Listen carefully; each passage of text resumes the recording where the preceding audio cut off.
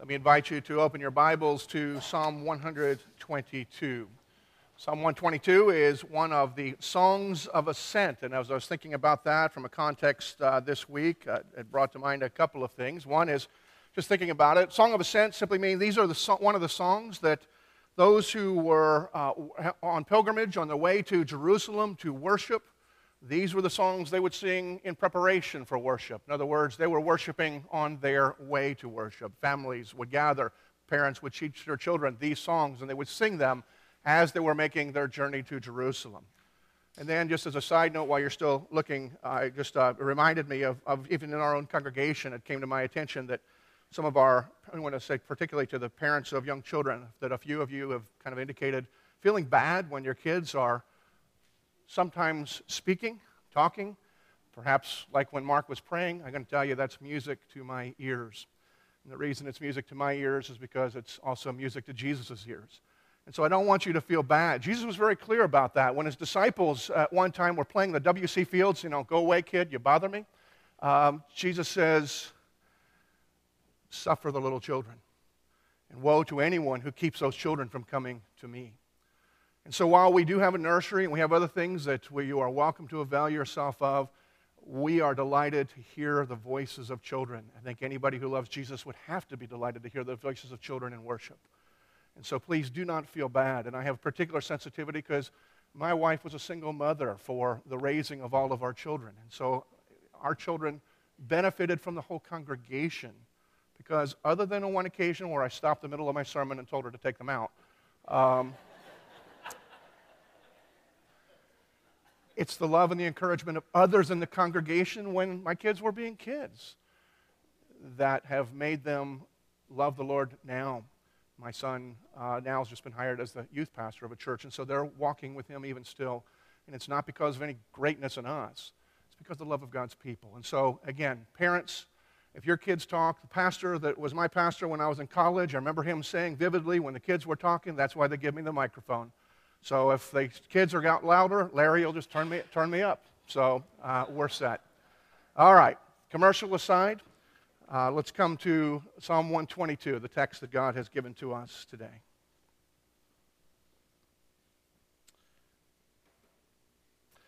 I was glad when they said to me, let us go to the house of the Lord. Our feet have been standing within your gates, O Jerusalem. Jerusalem, built as a city that is bound firmly together, to which the tribes go up, the tribes of the Lord, as was decreed for Israel, to give thanks to the name of the Lord.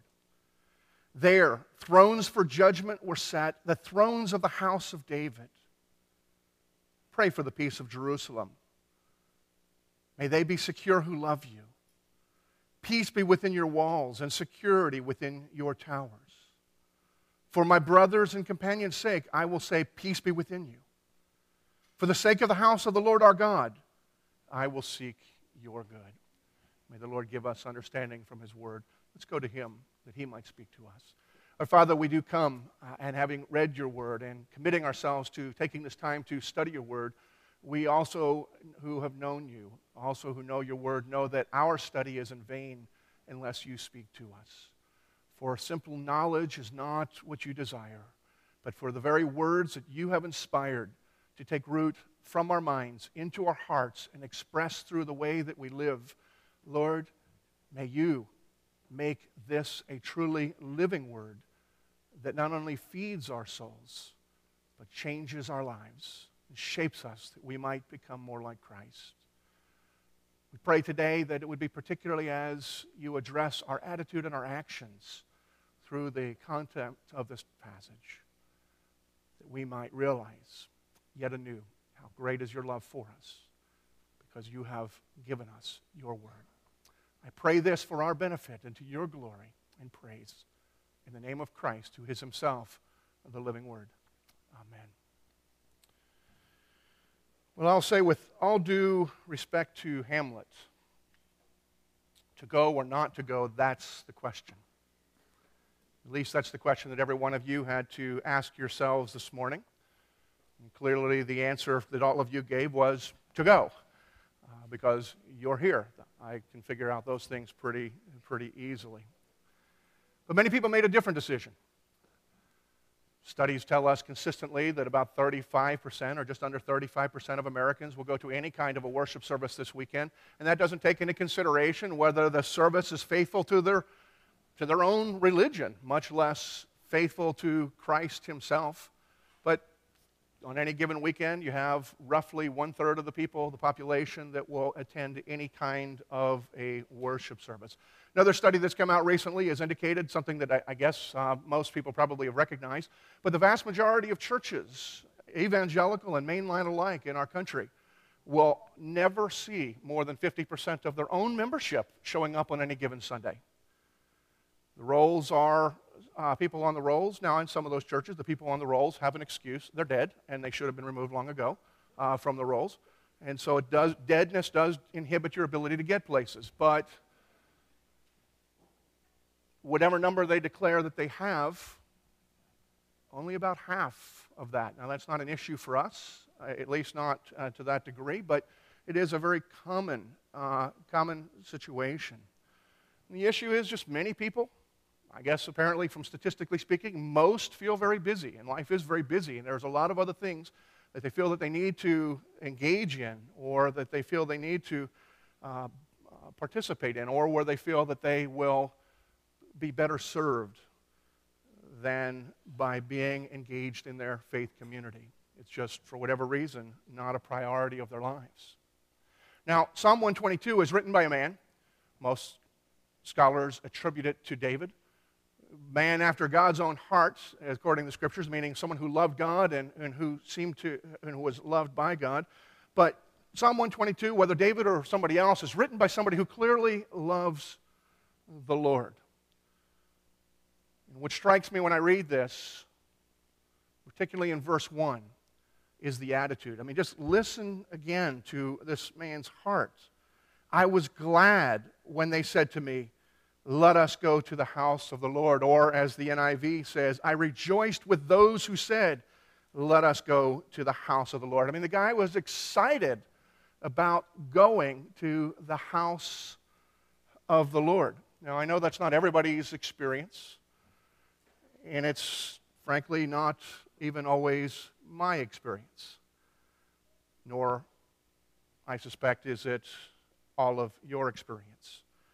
Certainly not always, and perhaps not even always David's, as again, who I assume to be the writer of this psalm. It may not have been his experience that he was always excited about going to the house of the Lord, but in this occasion, David was excited when somebody made the suggestion, let's go to church. And in this psalm, David reminds us that there is good reason to look forward to going to church or going to God's house for worship. Before we dig into the text, one of the things I want to do is as we look at those reasons that David seems to reveal to us, I want to kind of explain what we're going to do and how we're going to look at this text, because this is a text that can be used in a couple of different ways. I'm indebted to the late Dr. James Montgomery Boyce, as he was commenting on this psalm. He made this point. This psalm may be looked at in three very different ways, all with good biblical warrant. Literally, this is about earthly Jerusalem. Symbolically, it can be applied to the church, as the writer of Hebrews applies it, specifically in chapter 12. And prophetically, Psalm 122 can direct our thinking to the New Jerusalem, of which the earthly city is but an incomplete type. And so what Boyce points out, which some of you may have known, or certainly I certainly want you to know, is that there are a number of appropriate ways to apply this one particular text. And so some of you who read this or are familiar with this and perhaps come from a particular background, especially with current events that are going on in the world and in the Middle East, would look at this and hope that I'm going to talk about the church's relationship and responsibility to Israel. That's a very valid desire. That's just not my intent this morning. And so it's certainly a legitimate discussion, and we'll perhaps do that another time. But that's not my focus. Our focus really this morning is going to be on the other two aspects. Rather than dealing with world issues this morning, I want to deal more in terms of our personal spiritual formation, dealing with how this relates to the church, to us who are part of the church, and then how this focuses our attention to the church that is to come, or the New Jerusalem, the city of God, that we who are in the church, we who are part of Christ, all are a part of. And so just so that we're clear about that, so that I get fewer emails this week for missing certain things, especially in light of the current events. I just want to make sure that we're clear about that. But we want to focus on, again, this morning is David is excited about going to church, and some of us are certainly wondering why. There's a couple of things that we reveal. The first thing, I think, as we look at this text, we realize that David had a sense of expectation. We get that somewhat from verse 2, but also need a little bit of imagination. But as David says in verse 2, our feet have been standing within your gates, O Jerusalem. Now, David, as he said, he was glad to have his feet standing within Jerusalem. And if you think about it, it should tell us something, because David lived in Jerusalem, so it wasn't like he was vacationing. It wasn't like he was going someplace new. It wasn't someplace that he was unfamiliar with. He wasn't making a pilgrimage, as some others might have. He lived there. He lived in the palace. Jerusalem was the city that was the center of both the government and the spiritual worship dimension of the Hebrew culture. And David, as he's standing there, is saying he's glad when somebody said, let's go to the house of the Lord. And then he starts talking about Jerusalem. And so there is some connection, and we have to think about what is it in David's mind, the one who lives there. And so using our imagination, I really, and as we look down a little bit further at times too, particularly when he talks about his purpose or what's going on there, we realize that David has some sort of expectation, something out of his ordinary day-to-day or moment-by-moment experience that he's looking forward to having. And I suspect it's because David has an expectation that he is going to encounter God in worship.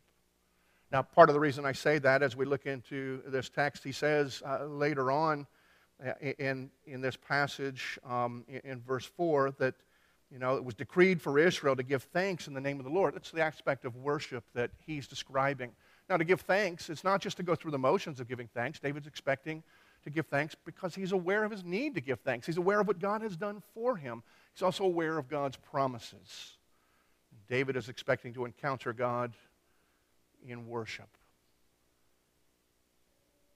Now, one of the things that some of you might say is, well, of course.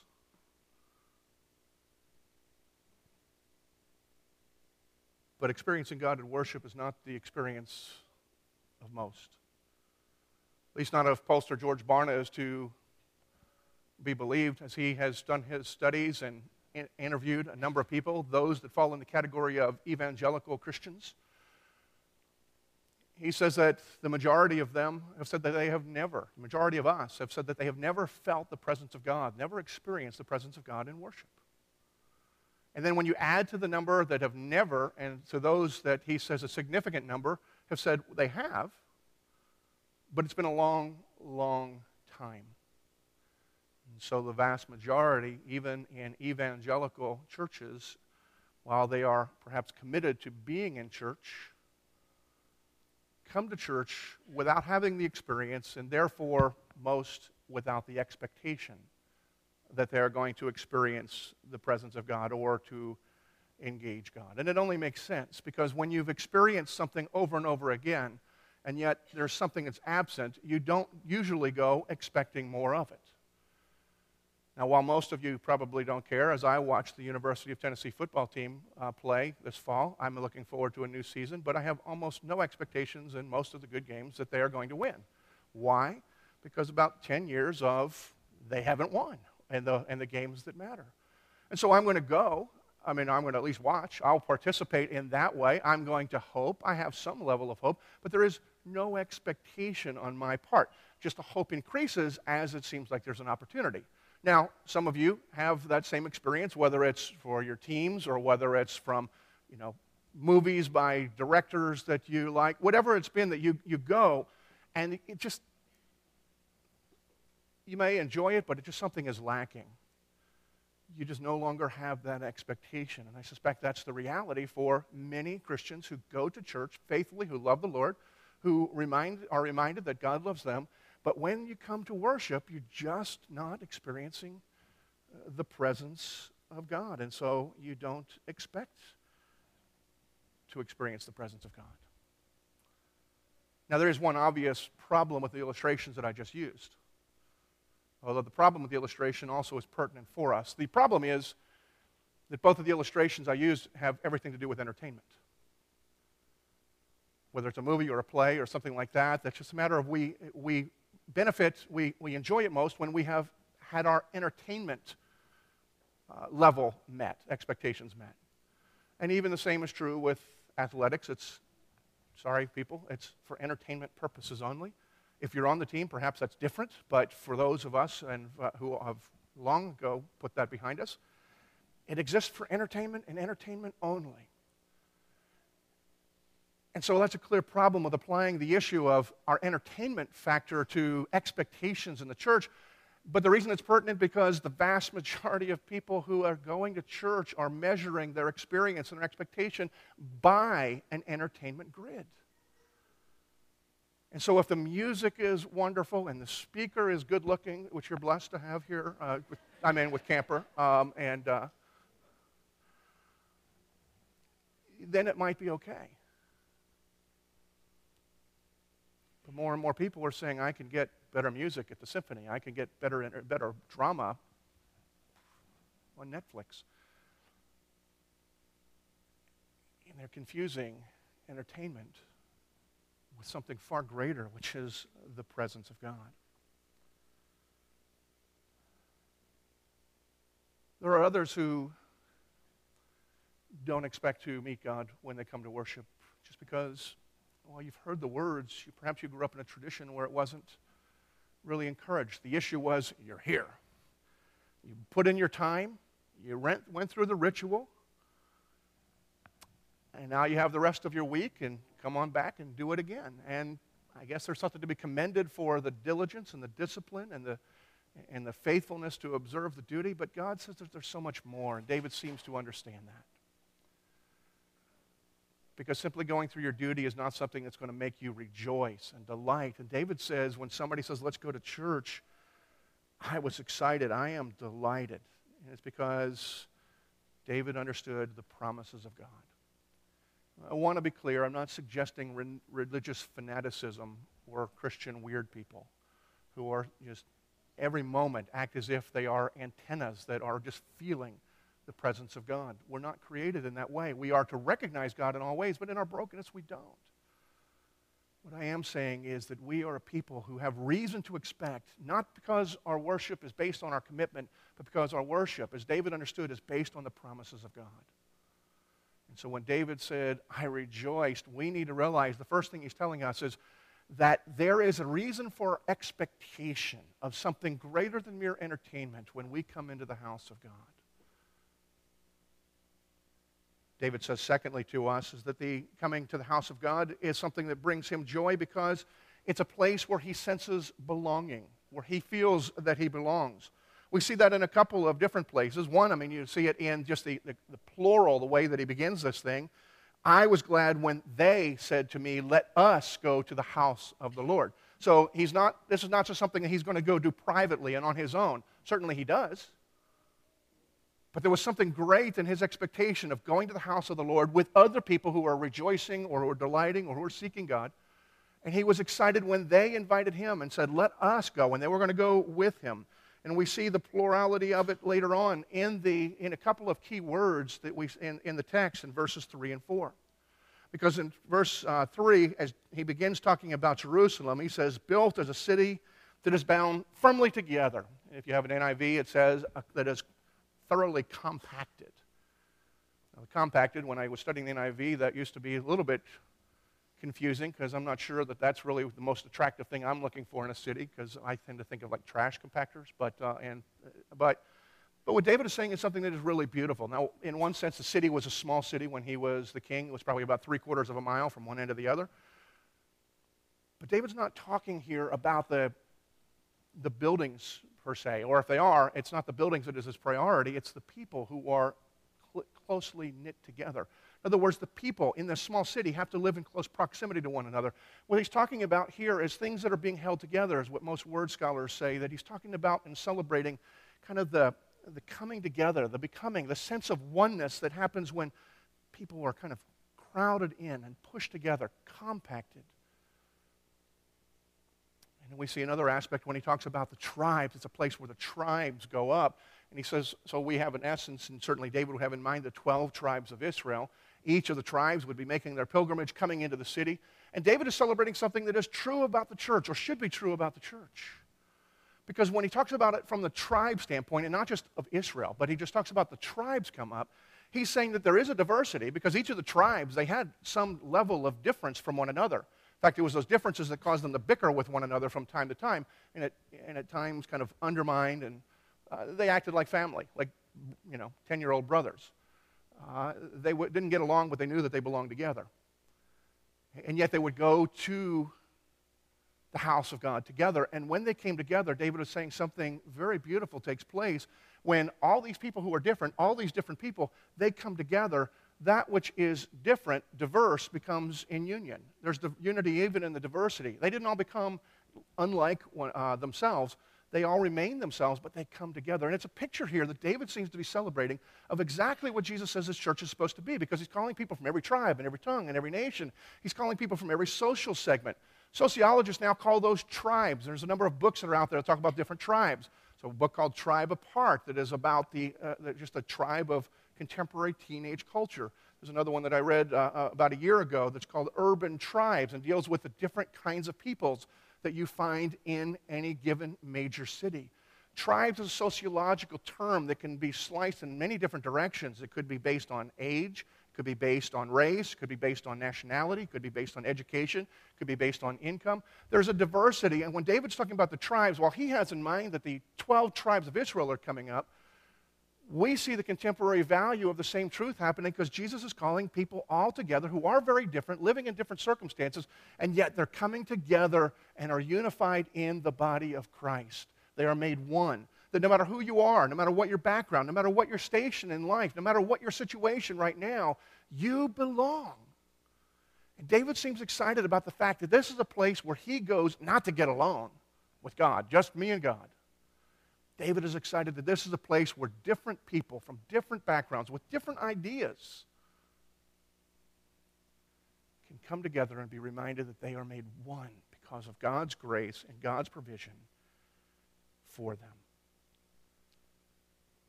It's a beautiful thing that David is talking about here.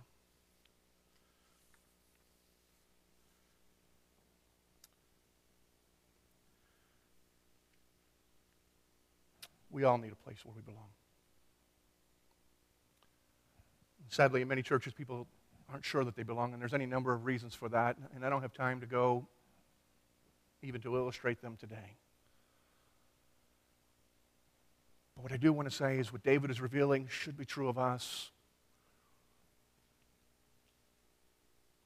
Because everyone wants to belong. Whether you've been here for a while and you feel like you are set, this is your place, or whether you are on the fringes and wonder whether you fit. Not only David, but Jesus says the church is the place where you can belong, and we all need to belong. Didn't see the movie, but I flipped by a TV channel the other day, and I saw it a long time ago, the old movie Twins, Danny DeVito and Arnold Schwarzenegger. Those are twins. That's the first thing that I think of when I see the two of them. And there's a beautiful scene when Danny DeVito, who's been jaded by life, is just saying, chuck it all. I don't fit. I'm going to just trust myself. I'm going to and continue to go on his own way. Arnold Schwarzenegger, though still somewhat naive because he hasn't spent a lot of time around a lot of people, he says, we are a family. And a family is a place where you belong and where you are always welcome, even when you've been bad. And you see the hardness of the character that Danny DeVito is playing just begin to melt and on the borderline of tears, because that kind of a promise touches the heart of everyone. We all need to belong, no matter how much our culture, our society, our inclination says we want to be Lone Rangers. The Church of Jesus Christ is a family where you always belong, even when you've been bad. no matter what you look like, whether you look like the others who are part. See, Jesus, through Peter poetically talked about us being like living stones. Jesus being the capstone, we're like living stones who have been put together. Different shapes, perhaps slightly different colors, that get put together and for a purpose, to be making a holy temple, a temple for God. And each of us are those stones. And we are different, and some are a little more jagged than others. Some are a little rougher. Some are a little more smooth and polished. Some are a little prettier. But it doesn't matter. All of them are being taken and being put together. And that's what God does. This is what Jesus has promised. Jesus has said that He is working them together. The concept is that of edification. It's a word that gets thrown around a lot in, church-type situations. It's a biblical word. But it rarely gets defined. At least it took me years before I realized, actually, it's not that complicated. A building is called an edifice.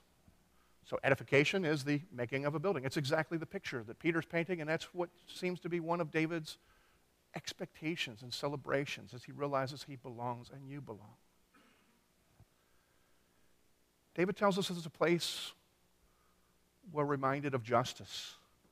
In verse 5, he says, the thrones for judgment are set there. Now, I don't think I'm breaking any news to you by telling you we live in a broken world. And sometimes as we look about the things that are going on, it just seems like there is no justice, or justice is extraordinarily warped.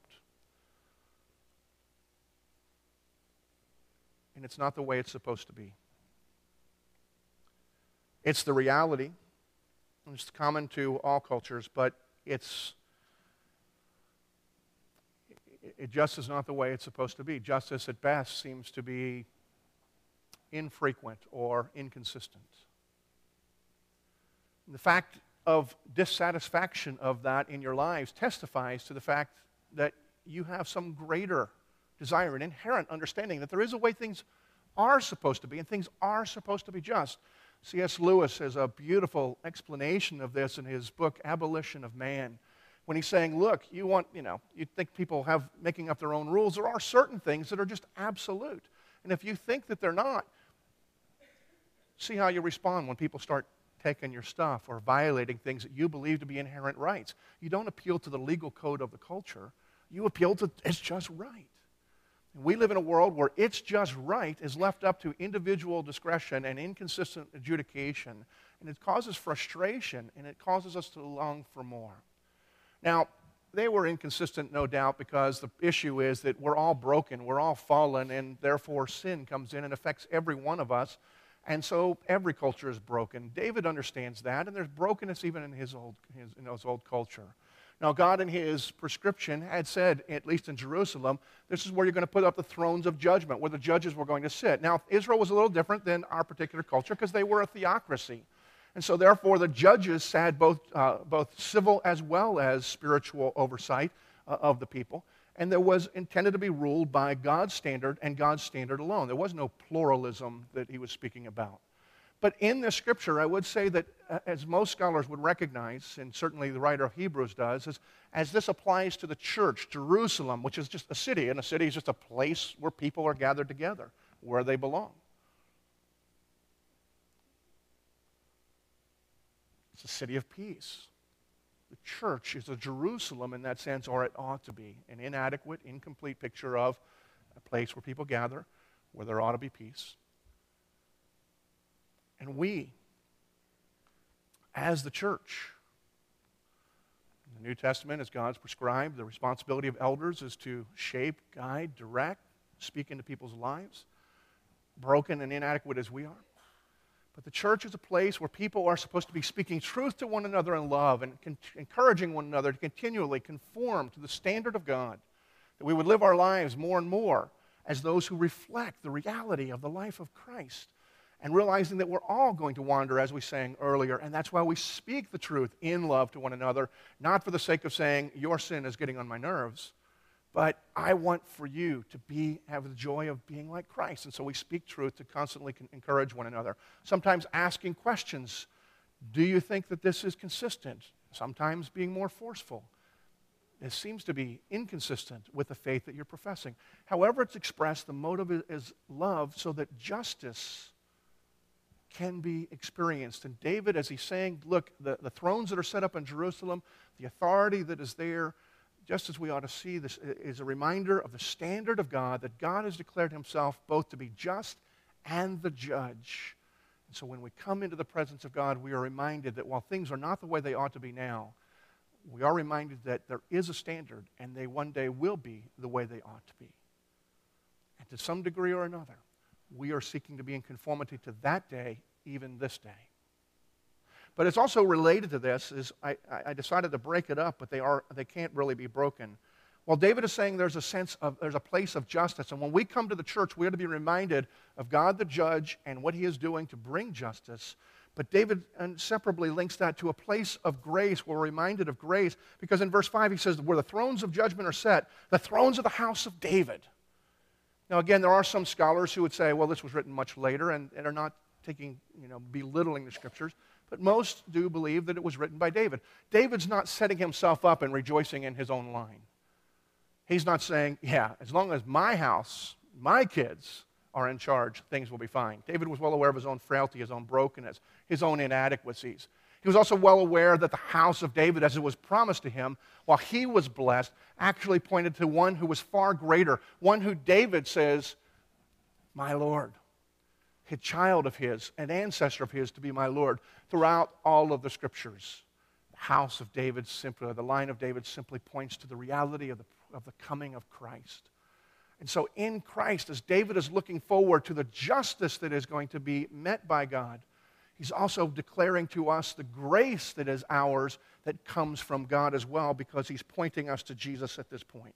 We need to realize that justice and mercy kiss at the cross of Christ, because the gospel reminds us, and this is what David, I believe, has in mind, that justice was fully poured out on the person of Jesus Christ, so that mercy could be poured out on you and me.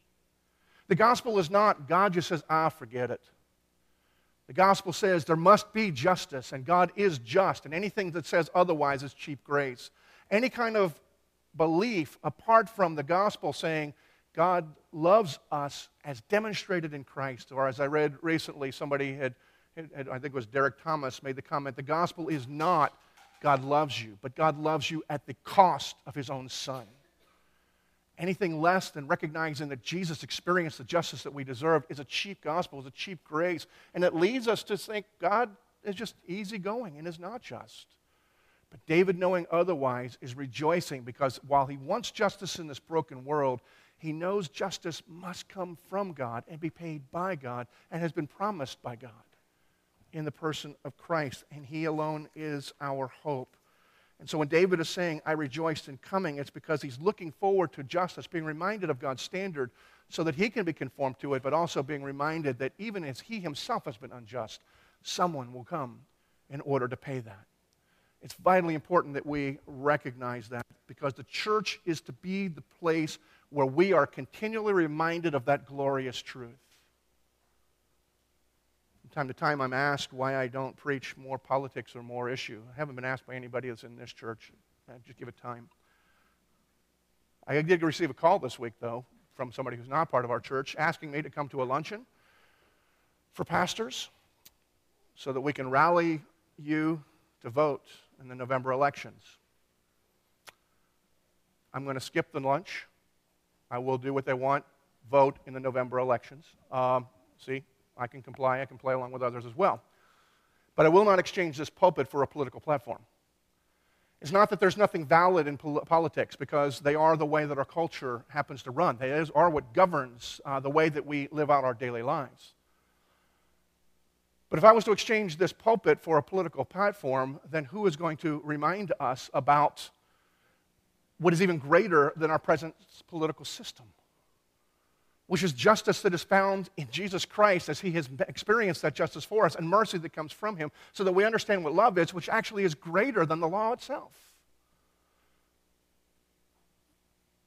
There's plenty of people who can proclaim politics to you. Just turn on the radio. Subscribe to a magazine. But any pastor who's willing to give up his pulpit in order to preach politics should have his pulpit stripped from him. Because if the pastors are not proclaiming the gospel and reminding you of God's standards, God's justice, God's grace, who's going to tell you? Ann Coulter? Sean Hannity? Might be a nice guy. He's a theological twit. Or people who don't believe in God at all, who and yet are filling and who have exchanged their pulpits for political platform, left or right. Either way, it's ridiculous. Either way, it's a compromise and a disservice to the people of God.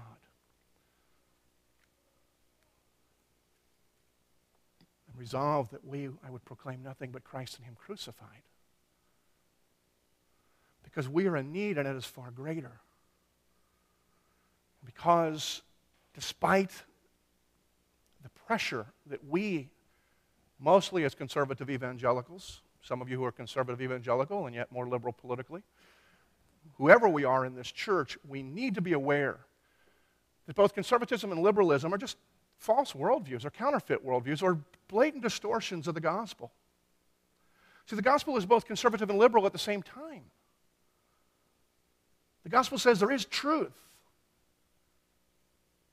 That's what the justice was about. And there is responsibility to the truth, and there's consequences for violating that. All seem to be very conservative kind of principles.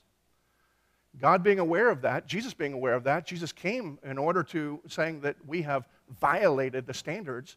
He says, here's the remedy. I'm going to pay what you don't have the ability to pay.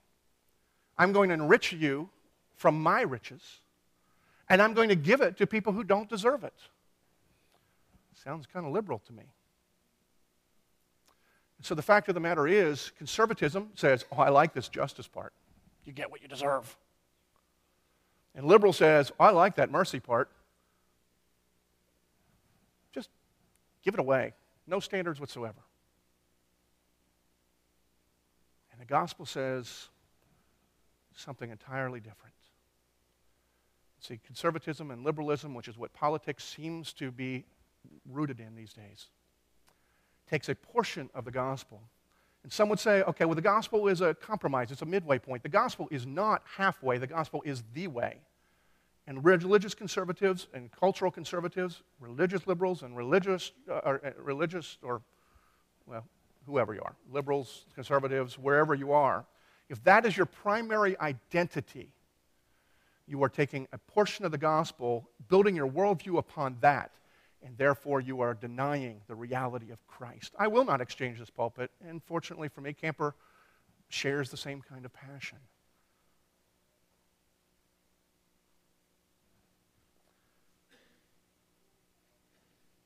We are reminded in the church of the grace of God that is inseparable from His justice. But we're reminded that His justice was met in Christ, and we have been set free.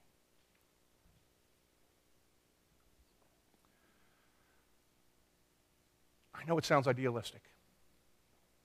And I know there are those of you who are sitting in this church and are saying, I haven't necessarily always felt like I belong, whether this church or some other church. And I haven't necessarily experienced justice or been reminded of grace. And I will say for that, I'm sorry, both for your past experience and to whatever extent I or we have contributed to that. It's not the way it's supposed to be. I think David sort of gives us a hint that he's pointing to something that is greater, and yet is to be tasted here. Even in the last few verses of this passage, when he says, pray for the peace of Jerusalem, and then declares kind of benediction, peace be within your walls, and for my brothers, I will seek after this kind of peace. It's the word peace there is actually shalom, which is greater than just simply peace.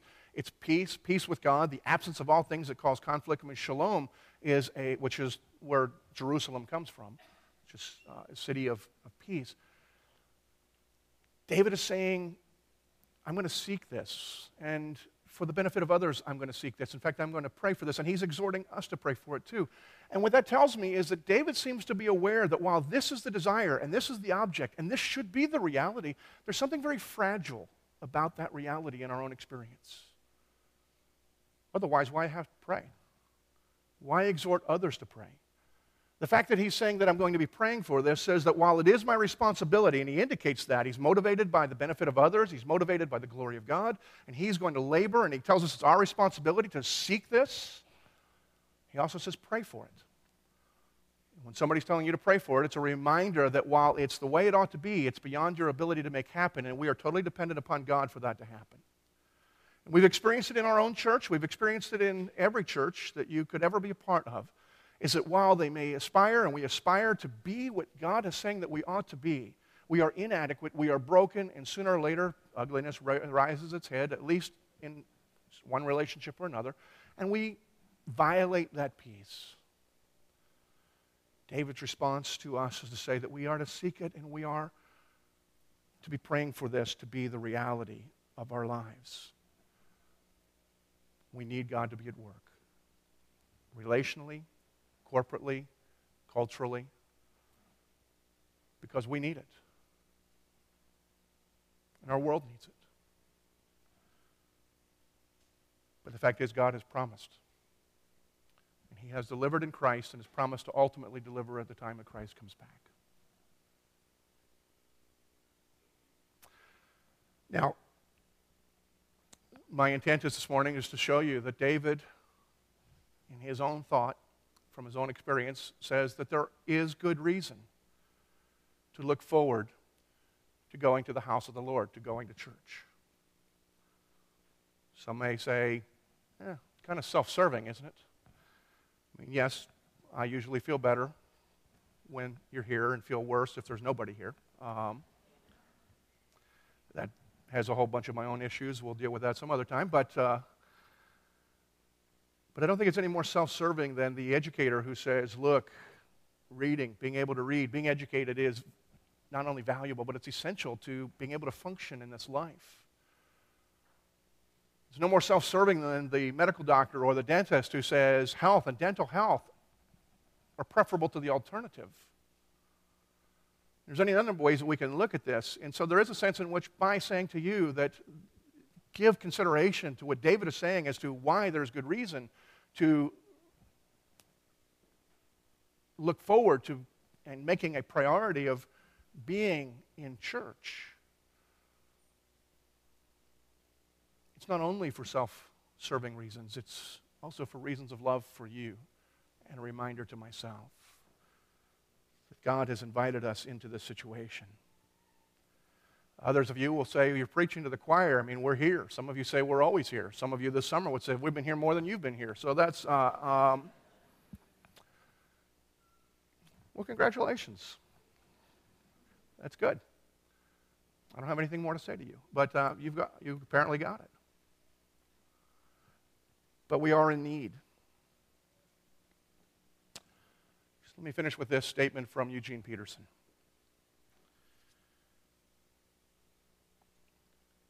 Worship does not satisfy our hunger for God. It whets our appetite. Our need for God is not taken care of by engaging in worship. It deepens. It overflows the hour and a half, and permeates the week.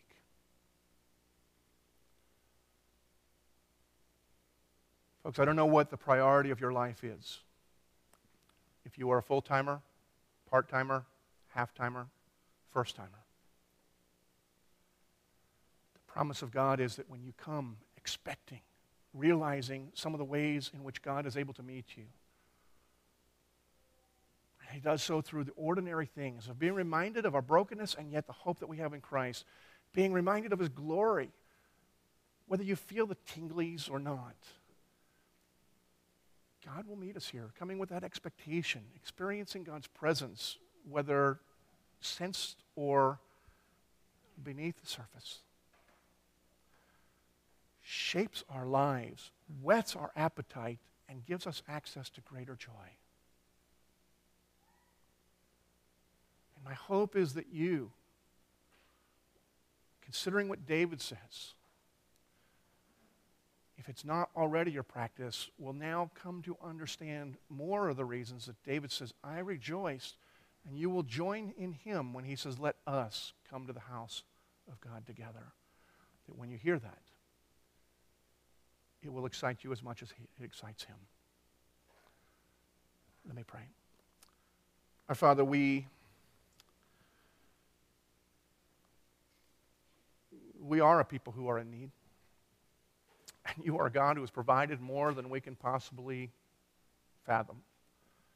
And for those who are gathered here who have tasted and have experienced and who know, even better than I know myself, how wonderful it is to meet you, gathering with your saints, in order that we have an enhanced opportunity or appreciation when we're able to meet you in every aspect of our lives. Father, for them, the many that are part of this congregation, I give you thanks. Father, for those who have been broken and hurt, whether in life or in the church or both, who are dubious about these claims, I pray that you would break through and help them to taste and see that you are good and that you can be experienced with your people, not only as we worship, but as we live together as community. And Father, for those who are, well, just apathetic,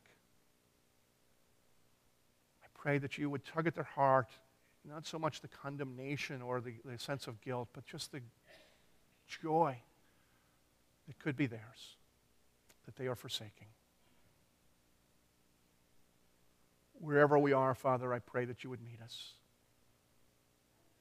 and open our eyes to the grace that is ours when we walk with you and walk with others who walk with you. May we seek your face and experience your promise that those who seek your face will find you. Bless us, Lord, for we are in need. I pray in Jesus. Amen.